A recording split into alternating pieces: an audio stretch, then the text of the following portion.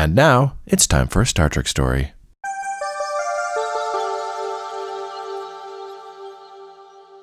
You know, Aaron, on Star Trek stories, we have talked about both heroes and villains. And they certainly pop up a lot in Star Trek. Every now and again. Every now and again. Or protagonists and antagonists, if you so prefer. But that brings up a secondary question. What do you think, Aaron, makes a good secondary protagonist or antagonist? For every Batman and Joker, we have Robin and the Riddler, the non-focal point protagonist and antagonist. So what do you think makes a good secondary protagonist or antagonist? Oof, yeah, sometimes you do need to just switch it up. Yeah. But when you're telling a story like Batman, it's naturally just going to get bigger and bigger. And more characters are going to come in, right? Do they need to stay? Not necessarily, but a lot of them end up staying. Like Azrael. It's like, does that guy need to be here all the time? Just to kind of add a little spice every sometimes now when and he pops then. in Azrael adventure and then he goes away and we just have Batman again and that's fine. Yeah, you can only have chocolate ice cream so many times. It's like, here's butter pecan. Here's a little strawberry. Sure. Now back to chocolate. All right.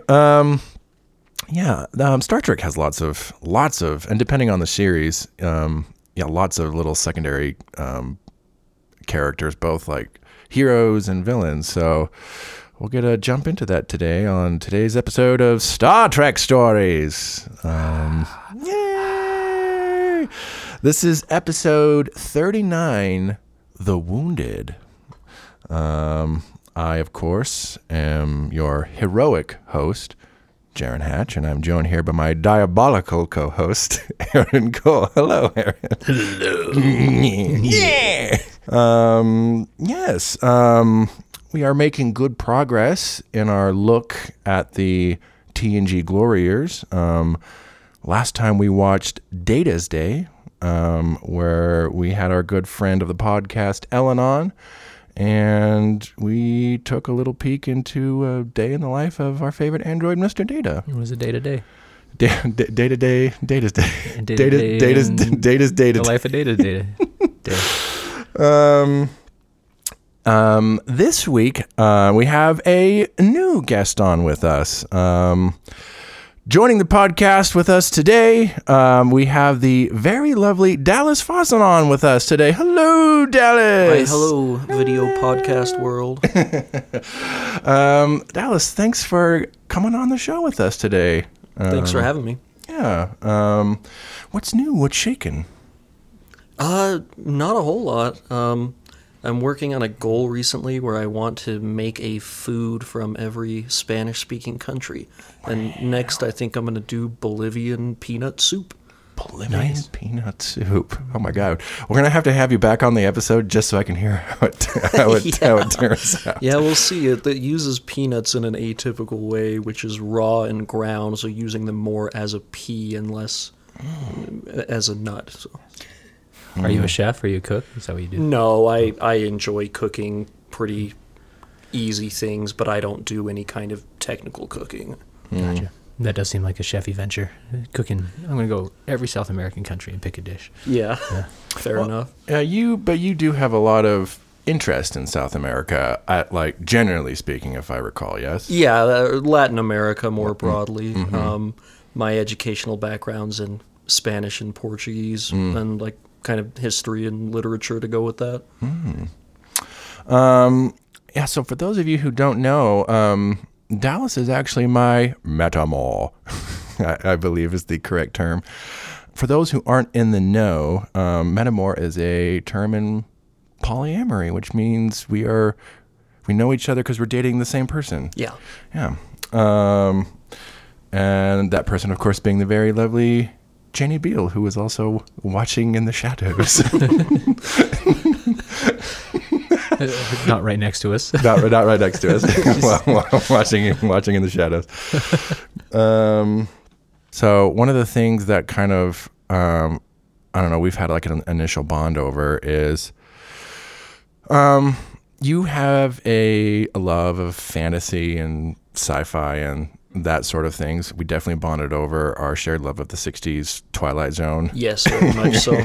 We were trying to leave the bar and we're like, oh, what about this episode? Oh, what about this episode? What about this episode? Oh my God, that's so good. I remember it fondly. But because there's lots of other, people who love genre entertainment, but you also are very much someone who is into language and like philosophy and culture and some of these other things, spirituality. I myself am someone who, in particular, like I really enjoy, anthropology and history. And when I'm doing my reading, I go between, those subjects and my sci-fi and my fantasy and everything. So, as like a fellow academic nerd, Yeah. I'm curious, is there a conscious link between, I don't know, some of this genre entertainment for you and then some of these kind of like things regarding culture, language, stuff like that? I think genre can be a way to express cultural ideas and aspirations. Like, much as I don't particularly care for them, I think the Marvel superhero trope, that type of superhero feels very American to me, kind of a projection of a very specific American ideal. But I think that can also be true of horror expressing not only personal fears but cultural collective fears. So like right now with Latin American writers, you have a big movement with female writers specifically, where a lot of the horror is based in how frightening it is to live in a very violent region full of machismo. So a lot of people I know will kind of disparage genre fiction or anything operating within a genre, but I've always found that really myopic and unfair. Yeah, I think it is really easy to not give genre entertainment enough credit. Certainly sci-fi. I think sci-fi probably reigns supreme in terms of it's usually about something, not always. Sure. But across the board, Song of Ice and Fire is very much if you read the books, it's very much a historical analysis of, monarchies and stuff. Yeah, I've only read the first of the books, but there was a lot in that had never occurred to me, even reading a lot of history. I remember early on talking about somebody using the wrong kind of horse for the strategic scenario they were in. Like the horse was too large. And then I was looking it up afterwards, and yeah, it's based in reality despite the setting. We're here watching Star Trek today. Yeah. And for me personally, like Star Trek very much is at like an apex of some of my shared loves of like culture, history, and then sci-fi. And like Star Trek is there's a lot of blending of all these things in a Star Trek. I'm curious though, like I know you've watched Star Trek, but if I recall, you haven't seen a lot. What's your history and connection with Star Trek? In essence, I have truly taking the time to be present and think about it, I have seen one episode of Star Trek. And that was when I was in graduate school for languages and literature, and I had a critical theory class. And the professor who taught it, Esther Rashkin, who's probably the most prestigious person in that department at the University of Utah, had us watch what she thought was the greatest ever filmed exploration of language, which is the episode Darmok. And we had an assignment based on it, which was whether the language that they were speaking in that, I don't remember the name of the Tamarian language. Language, whether or not it was a Sassurian language. And I will be honest and say I don't really remember now what that means, but I do remember the answer is no, it is not, because if you don't know the cultural references that make up their language, then there's no possible way to understand it. And that's something that really stuck with me, and I've meant to watch more because I thought that was just such a great episode. Yeah, that's funny. My wife took the same class at Oregon. Oh yeah, for political science something. But yeah, that's hilarious. Yeah, that's interesting. Well, awesome. Well, then we're gonna get to, I guess, be your number two. All right. Stoked about it. Appropriate for our question for today about secondary. This is my secondary episode of Star Trek. Going back to our question from earlier, what do you think makes a good like secondary protagonist or antagonist in stories or storytelling? Yeah, I was thinking about that a little bit, and I don't know that this is what makes them good. Maybe I'm not directly answering your question, but to me, a lot of times the value of a secondary protagonist or antagonist is they can operate more in extremes without you getting tired of that. I think about kind of a silly example. I think Kramer in Seinfeld, where if he were more prominent in that, you would be so sick of him. Yeah. But because he's more in the background, he can be this silly, extreme character. Or right now I'm reading Moby Dick. I think one of the mates in it, Flask, is just so silly, almost on a slapstick kind of level. Like, he hates being short, so he'll jump up on the shoulders of these tall harpooners for a better view. Where, again, I think if he were more prominent in the story, it would just be too much. Yeah, it would be too much. But as a secondary kind of side character, operating in the extreme can work and add variety. So that's why your Azrael is there. Yeah, that's why Azrael's there. Yeah, so he can fight the Christian fight for Batman that he wants to fight so badly. Or Red Hood can actually kill people with guns, whereas Batman doesn't. You know, right? Well, I guess we can get into this episode and see if Star Trek sheds any light on what makes a good secondary antagonist or protagonist. Yes, today we are watching The Wounded. This premiered January 28th, 1991. This is the 12th episode produced for the 4th season, which makes it almost the exact middle point of the entire series of Next Generation. We are basically like smack dab in the middle of the show. So as we've been watching Next Gen, we've had occasional appearances from background character Chief O'Brien, the ship's transporter chief. Everybody loves him. Everyone loves him. Up until this point in the show, so he's been around since the pilot. He has like a one-line speaking extra role in the first pilot. And then the producers use him a few more times in the early seasons and then end up liking him so much that his part keeps getting a little bigger and bigger. Like, they give him a name, they give him a job. In the last episode we watched, he got married. So he, like, Colm Meaney, the actor as Chief O'Brien, is the ultimate, the little extra that could story. So this episode is the first time he gets to be center stage, focal point of the episode. And TNG always likes to do, stories where they kind of hone in on a character and kind of look at something from someone's point of view. And but this is the first time the franchise, I think, did an episode from the point of view of just one of the, who's basically been a glorified background character up until this point. So, that should make that an interesting aspect to look at in this episode. This is also the franchise debut of the Cardassians. At this point in the franchise, we've had a few recurring enemy races. We've had the Klingons, who were in the 60s show. They were basically the stand-ins for they were basically the Cold War evil space Soviets. And then we also have the Romulans, who are basically the evil space Roman Empire. And they pop up pretty frequently in TNG. So at this point, the producers, they realize, well, we need another foe to kind of change things up. We can't just keep going back to the Romulans or, whoever. So they came up with the Cardassians, who are evil space fascists. So we'll get to see how they play in their debut episode. Should be a lot of fun. Attention all Bajoran workers. The Bajoran machine is down. All right, for those of you at home who are going to watch along with us, Star Trek The Next Generation is streaming on Paramount Plus. You can find it by bringing up Season 4, Episode 12, and we will be back after we watch The Wounded.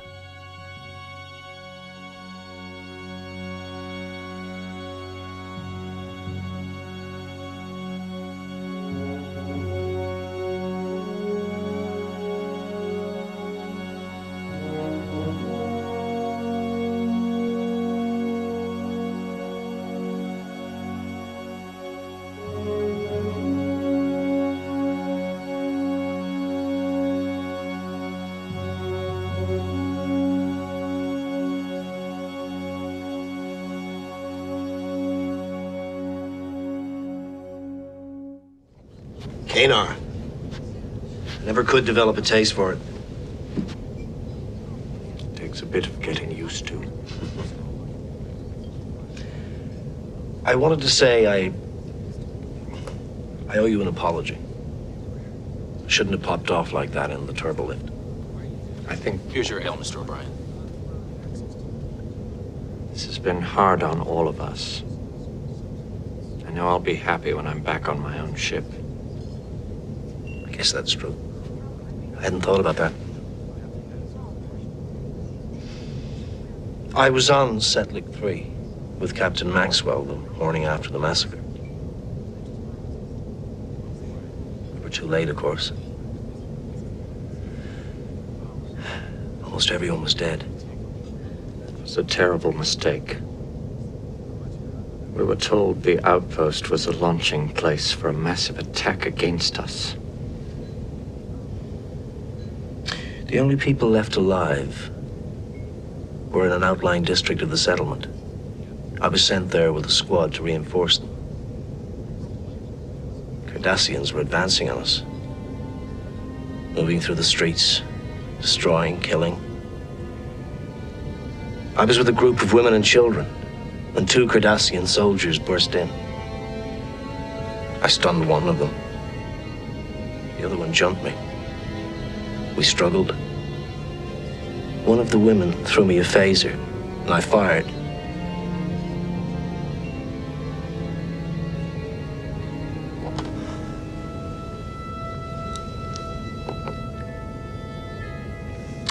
The phaser was set at maximum. The man just incinerated there before my eyes. I'd never killed anything before. When I was a kid, I'd worry about swatting a mosquito.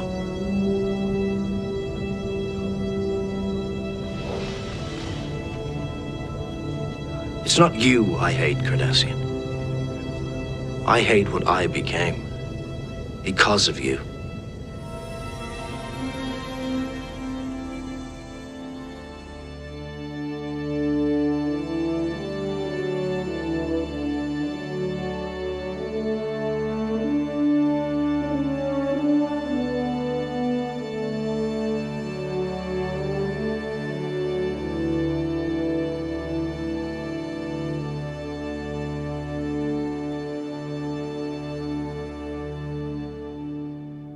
Okay, we just got done watching The Wounded. In case you've never seen this one, didn't watch it with us. So in this one, a Starfleet captain goes rogue and apparently starts launching unprovoked attack against Cardassian ships.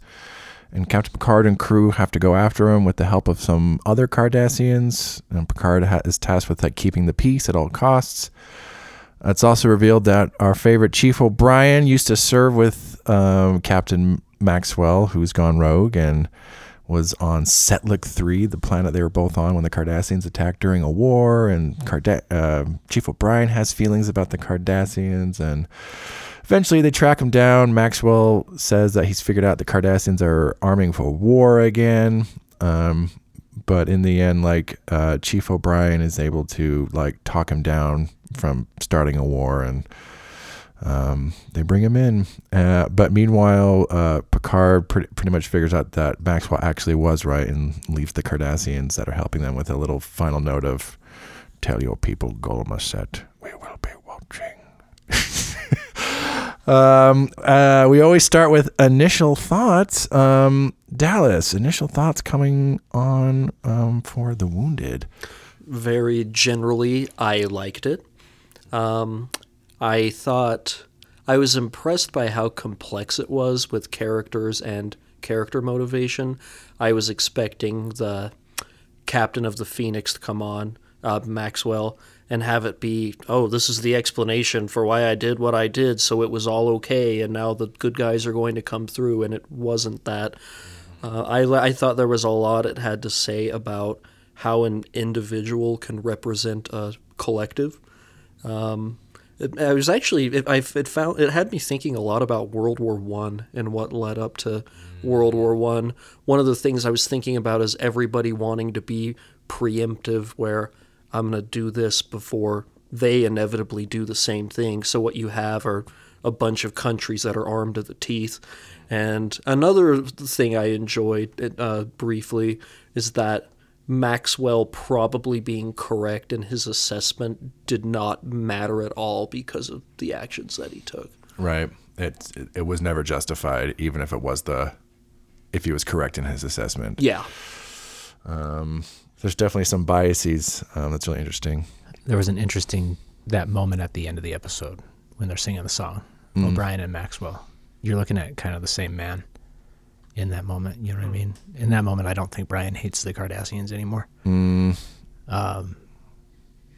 Yeah, it's like he's looking at his captain like, oh shit, this is what it's going to be in 20 years if I don't examine myself, right? It was very poignant in that moment. I'm turning into this guy that I used to look up to and admire. I thought O'Brien was the emotional center of that episode. And I was also thinking about the largely unrelated to larger scope scenes with him and, as far as I can tell, his recent wife. But then wanting to make food for her, like communicating something about who he is to somebody from somewhere else, where it seems like he's trying to do that on some level with the Cardassians as well. Very interesting. Yeah, Aaron, initial thoughts coming on from The Wounded. It goes into a little bit of like PTSD for soldiers. Yeah, for sure. Which is tough to tackle. It's a very sensitive subject, hard to do well. I felt like they handled it very well. Just no fun decisions in this episode to make for anybody. Yeah, very serious. Not a lot of humor, or if any humor. I don't think there were, like, if we had a laugh, I think it was just us making some comment, while watching. But the episode itself is pretty serious and somber. Yeah, I really like this one. I really like, and then one thing I was just watching or paying attention to in this one, and once again, we've talked about him a few times, but Patrick Stewart's Jean-Luc Picard, even though this is very much an O'Brien episode, Picard gets a lot of screen time, and he's the one who has to make really the big decisions, while O'Brien kind of has to the emotional conflict is more with O'Brien, and the larger meta conflict is kind of more with Picard. Watching Picard in this, I'm just flawless. In terms of his decision making and how he handles his every situation, and also Patrick Stewart playing it, I'm just flawless. Just handles everything perfectly, and it's and you don't see a lot of that in shows. It's not but to have someone just I think it's so valuable to have someone an example of here's how you handle these situations. It doesn't make him a not interesting character. If anything, he's incredibly compelling because he still feels very human despite all that. But watching him do his thing, I'm yeah, I can't imagine anyone handling this situation more perfectly. There are a couple moments that felt like more just creative for drama than anything. When they were only moving at warp 4 to catch up with the Phoenix initially, and then Phoenix blows up the ship with 650 people, and then they're okay, now go to warp 9. You were going warp 9 the whole time. Right, he's already killed people. Why aren't we already going at max speed? There are little moments like that. All right, Data, warp 2. We're going slower now? Yeah, I was actually waiting for the negative consequence of going warp 9 that was preventing them from doing it initially, so yeah, I'm glad to hear that. Right. Yeah, I think the idea with the warp 9 is that it is incredibly taxing on the engines, and which is why they don't default to it. But a lot of times it's just, all right, warp 9, and then you never. I think that's more of if you've watched the show, there have been times where it's Captain, the engines are about to blow, we have to shut it down. So in times like this, there's I don't know, whatever, The other moment was when they let Maxwell take command of his vessel again after he confessed to everything. I know. Never in a million years No, would that happen. It'd be straight like, to the brig. come on, Do not pass go. Picard. What were you thinking? Yeah, I am, and like no word of protest from the Cardassians. Yeah, that's okay. Yeah, you know what? We're okay with it. Give him all his weapons back. He'll see himself out. He learned his lesson, I feel. Yeah, there's definitely a couple of plot conveniences or Right. contrivances, but not too bad. I feel like as a whole, the plot otherwise more or less plays really well. So, this being so we've. And like you said, Dallas, like, Chief O'Brien is very much like the emotional center of the episode.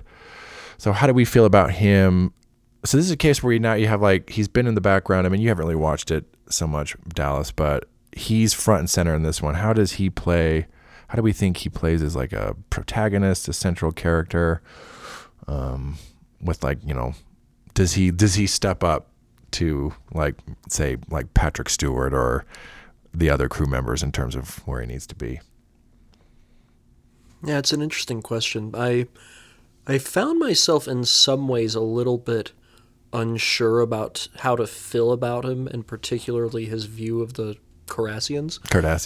Yeah, I liked the points he was making earlier. I think about collective hatred after a conflict, where it's really hard to overnight say that I no longer resent Poland or whoever for what happened during the last 4 years. So there's a small moment I like where he's telling his wife he doesn't resent them, and she gives them this sort of skeptical look. So I really liked that portion of it, with him talking about the effects of the war. I don't hate you. I hate what I became. Yeah, what because I of became you.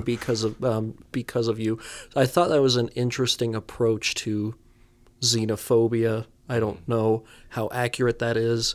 And I feel like he pulls through as a protagonist in this episode, but I maybe he's, whether he's at the like the height of Picard, I don't know, but I think he's a very different protagonist. He's not there to make things happen. He's there as kind of an advisory role, and incidentally again plays that emotional role, which is how he wins over the captain. Yeah.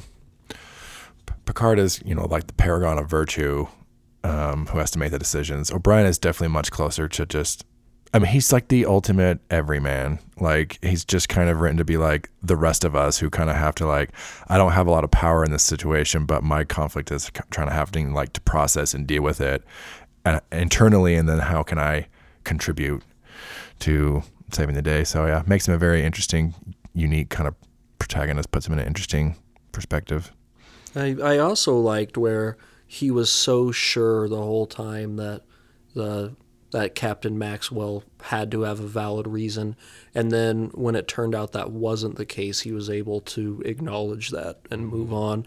And that was, I was also thinking about something you said earlier, where part of what makes Captain Maxwell intriguing but also really dangerous is that on the surface he's this put together successful person with a storied career, but then almost as soon as you hear him talking, like, oh, that's been festering and we had to act now.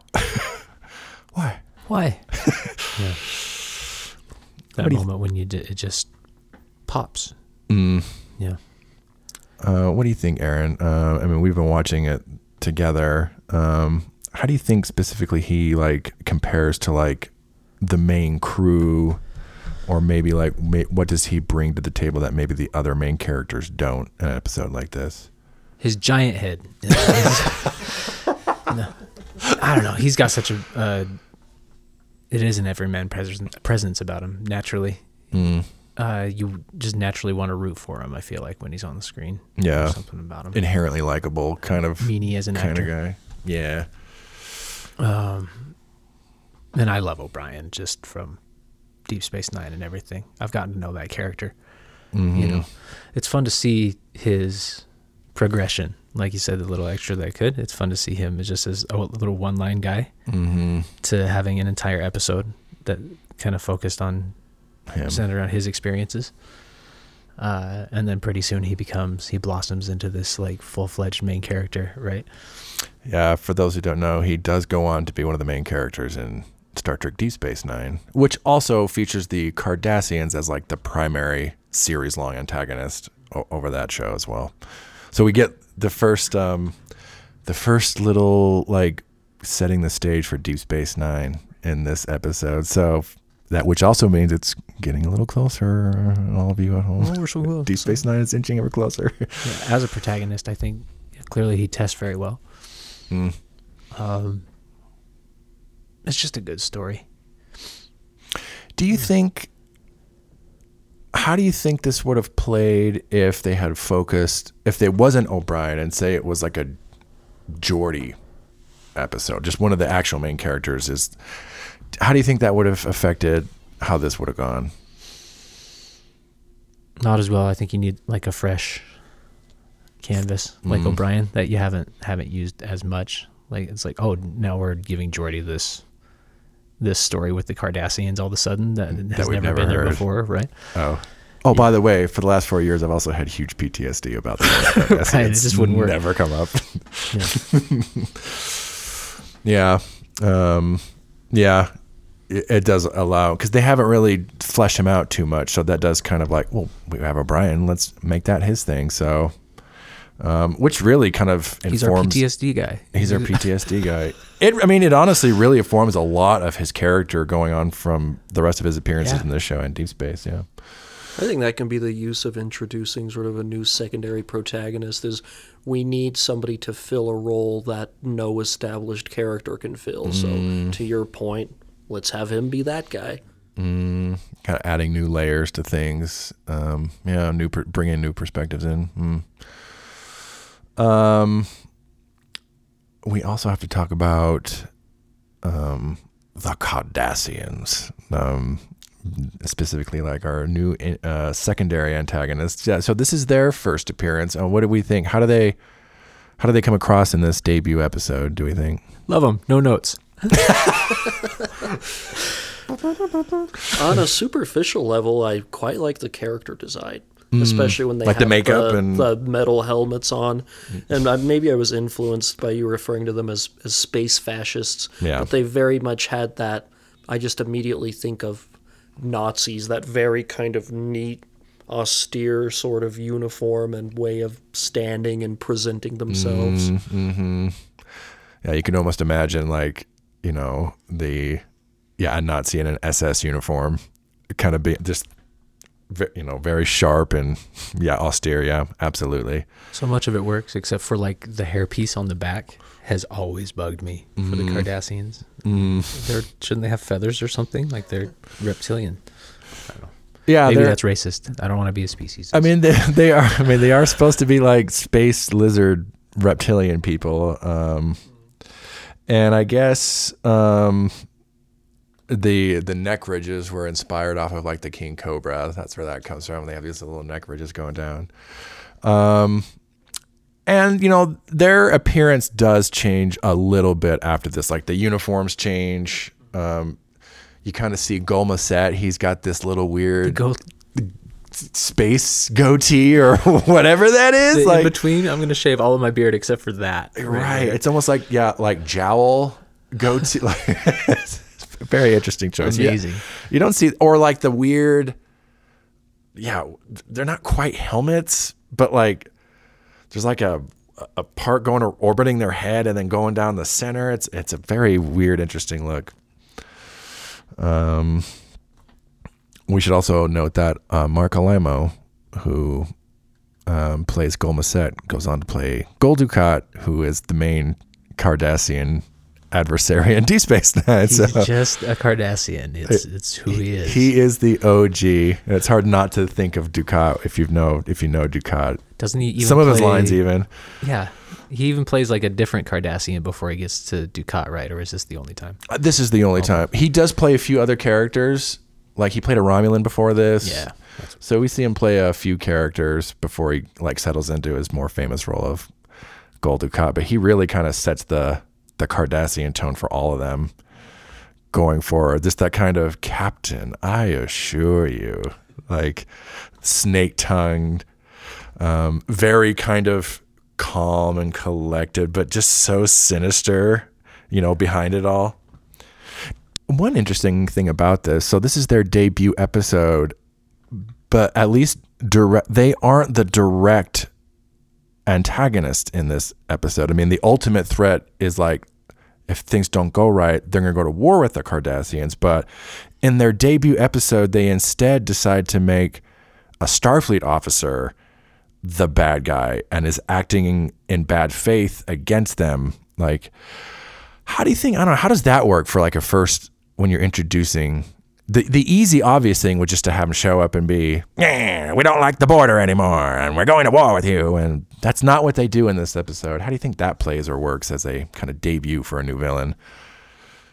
It's a pretty realistic interpretation of how a war or a conflict could begin. Like one person acting in his own interest, or one group that escalates things beyond control. Right? Like World War One. What do you think, Dallas? In part, I just think it shows the quality of the writing.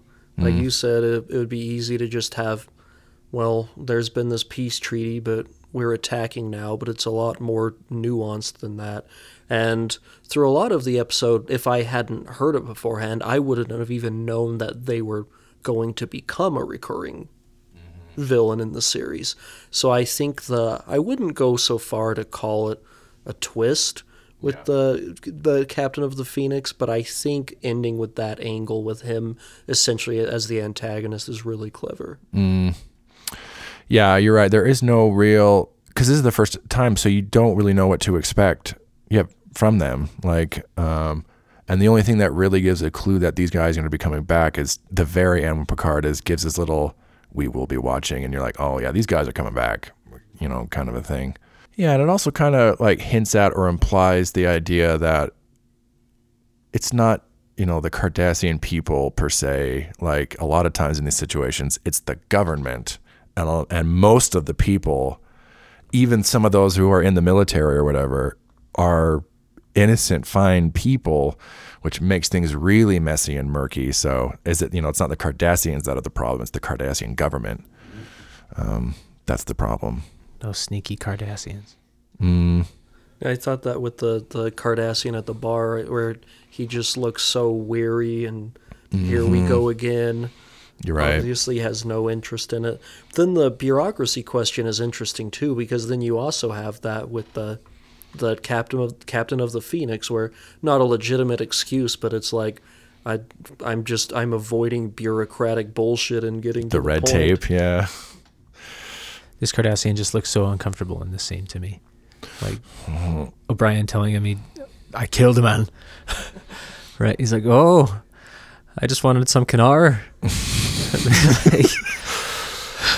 Cool, bro. Sounds like something you should tell Deanna Troi, O'Brien. Sounds like a you problem. Yeah, I mean, that's a moment where he's kind of sharing the story.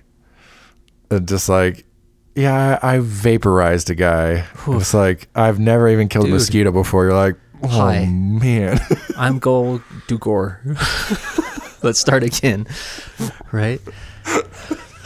Let's try this one more time. Little intense. In some ways, like another unspoken antagonist of this episode is Starfleet itself. Like, and certainly Maxwell. And we never see what happens on his ship. It's like, does his crew try to stop him? Like, he's just ordering. They're like, you got it. Let's go get those Cardassians. Did he lock himself in his quarters? It kind of looked like that. He was like talking on his own. Right. He's just commanding from his quarters. He's paranoid of his crew. Jeez. But yeah, it just like, I love that this whole incident is like potentially going to be triggered by Starfleet, the Federation.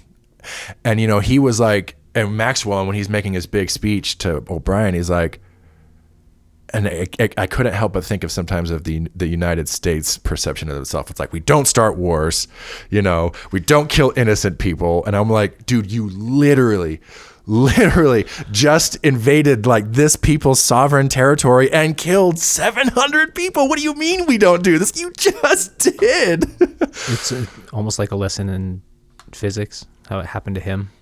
You know, it's coming back and rebounding. He's doing it to the Cardassians. Yeah. But it's all justified in his mind now. Yeah, and it's like, yeah, it's not anyone is susceptible to this. Like, if you think it's just the Cardassians, then, I mean, yeah, you see what happens to Maxwell. Like, gets him into trouble. I'm not going to win this one, am I, Chief? Nope. Oh God, that line. At the end, I was thinking about America with what Picard was saying, but just that kind of view of the United States as the world police, like here to keep everything in check. I could see it being like, I can't remember the character's name, but when Picard tells him to give the coordinates to the Mr. Worf. To locate the ship, where he obeys the captain's orders, but very, very reluctantly. So I wonder if that could be on Maxwell's ship. You do have people that are complicit in it to an extent, but Following orders, however crazy they think they are. It's very interesting to also point out that this episode aired during the short-lived, at least in terms of the official ground war. This episode aired during the Gulf War. This was right when America was, leading the coalition against Iraq. Which is an interesting kind of like, because in this episode, Picard is trying to do everything. Like, what's interesting about Star Trek is a lot of times the Federation, because you brought up the world police, thing, and like in many ways, the Federation is an idealized vision of the United States, this kind of melting pot with all these different worlds, and the Federation, it's like an idealized version of it. But it definitely spurs from Kennedy's America, when Gene Roddenberry created the show in the 60s. Like, he made Captain Kirk this very Kennedy figure, and that's kind of where this comes from. And so it's very interesting then. So we're getting Picard, who's this ideal version, who's doing everything he can to avoid war. And then at the same exact time, if the Gulf War, it's looking for any excuse to invade Iraq. And then, a fascinating parallel that it's at the same time, interesting little counter programming for American audiences at home. Because at the time, I remember as a kid when that was happening, it was yeah, get those Iraqis. Gotta go to Iraq. Yeah. For some reason. And we also have to real quick talk about, Ben Maxwell. He's the real antagonist of the story. How do we think he works as the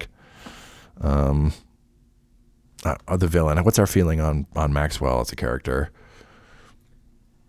What it had me thinking of was, have either of you watched Dr. Strangelove? Yes. He reminded me of a more believable version of Colonel Jack D. Ripper, who does not realize on some level that they are no longer at war, is just in a constant attack mindset. And I also liked the point that they brought up of, you have somebody where what they know is fighting, so they don't know what to do when they can't do that, when things are at peace. Yeah, well, Brian even says it's if he thinks his back is up against the wall, he'll fight, and that's basically his attitude for everything, seemingly. He also says, don't turn your back on him, which Picard does at the end of it. Very pointedly, too. Just kind of that, na na na na na, like the glasses go. We will be watching, na na na na na. It's the motherfucking. Yeah, didn't you say this? This is the actor. You said it, Dallas. Oh, he's the prison warden in the Shawshank Redemption. In Shawshank, you said that, I'm like, he is. Wow, never clicked until now that you said that. I'm like, oh, that is him. Also, the sadistic prison guard in the Shawshank Redemption is the voice of Mr. Krabs. Whoa. A little trivia. Amazing bit of trivia. 6 Degrees of SpongeBob and Shawshank. It all leads. There's always 6 degrees from between those two things. Yeah.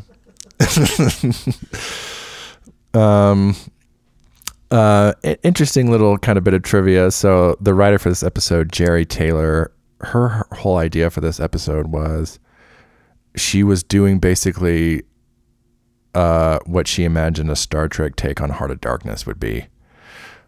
And like specifically with like the Ben Maxwell character and this, this soldier who can't quite come to terms with like the enemy not being the enemy anymore and going rogue, and very much like Apocalypse Now, of course. And I never thought about that until like I read it. I was like, oh yeah, that's exactly what it is. It's Star Trek Heart of Darkness. That's interesting because I did not think of Heart of Darkness, but I did think of Apocalypse Now, which is a loose adaptation of it. Mm-hmm. But I was thinking about, I think it's Lieutenant Kilgore, Robert Duvall's character, where he was almost kind of I don't want to say sillier version, but definitely a more flamboyant version of Maxwell, in that he thrives in war and is constantly in a warlike mindset.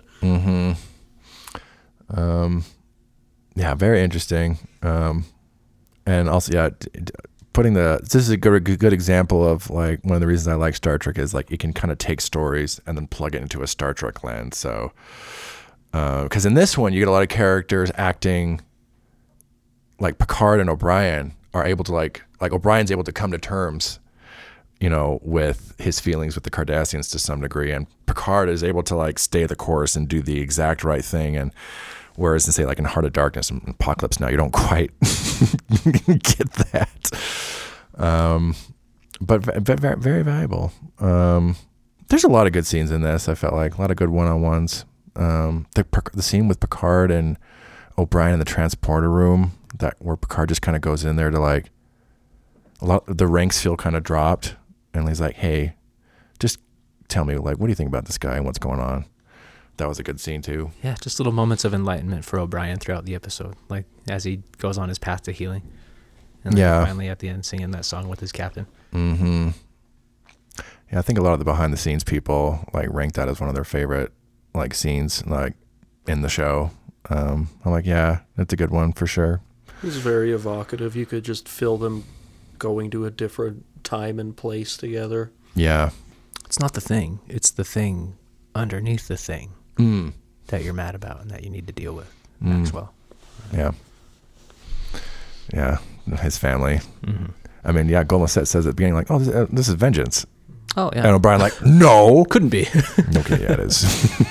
Yeah, I thought a little bit about that. I was thinking of a cycle you've gotten with immigration to the United States, where a lot of times oppressed groups will oppress another group down the line, where you have discrimination against like German and Irish people in the late 19th century, and then you have people of German and Irish descent discriminating against Mexicans or Central Americans. So I thought that a little bit with Maxwell, where he can see how awful it was that his family and those children are massacred, and now he's doing exactly the same thing. Exactly the same thing. But doesn't see the difference.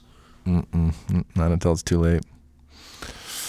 Yeah, really good episode. I think this is one that like I remember like as a kid watching this one and liking it, but I think it was a little too,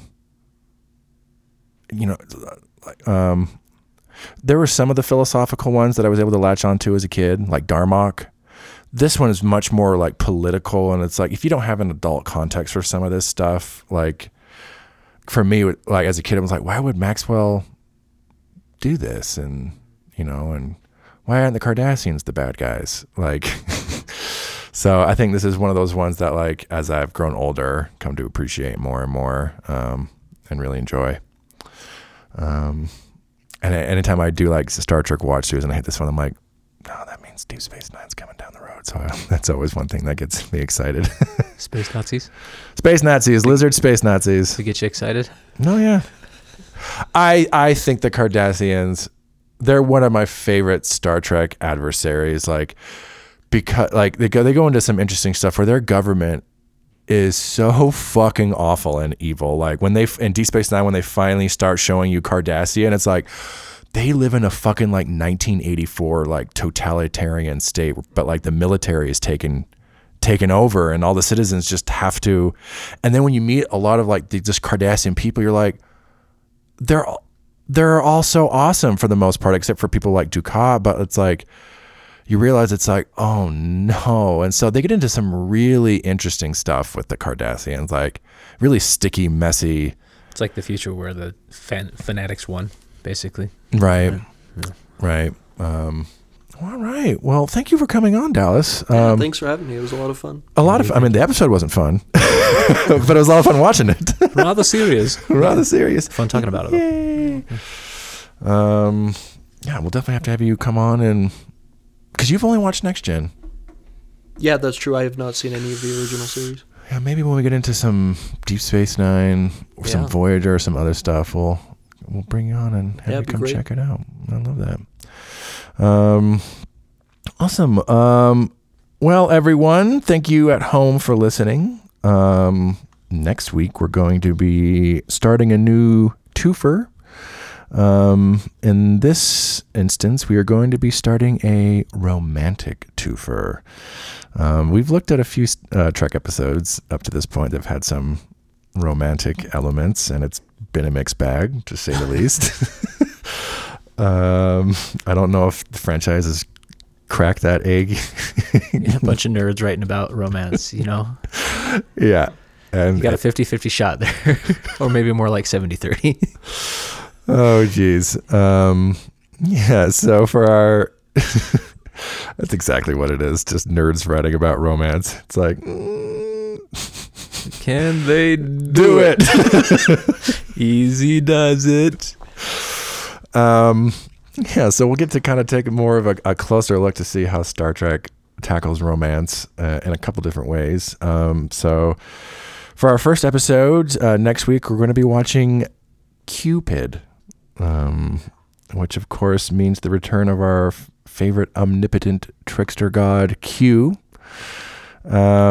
And the return of Q also means that our good friend Jake Barnes will be coming on the show once again, as he's been coming on to talk about all of the Q episodes. So that should be a lot of fun.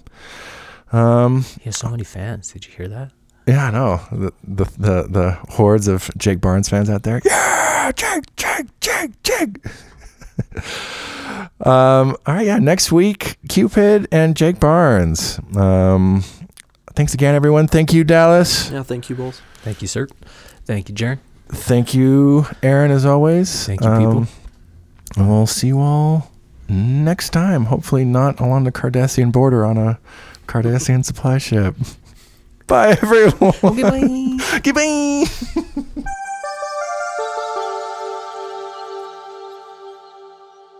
Thanks for listening. If you'd like to share us your own Star Trek story, you can email us at storiedstartrek@gmail.com, or you can visit our Discord server. You can find us by clicking on the link in the show description.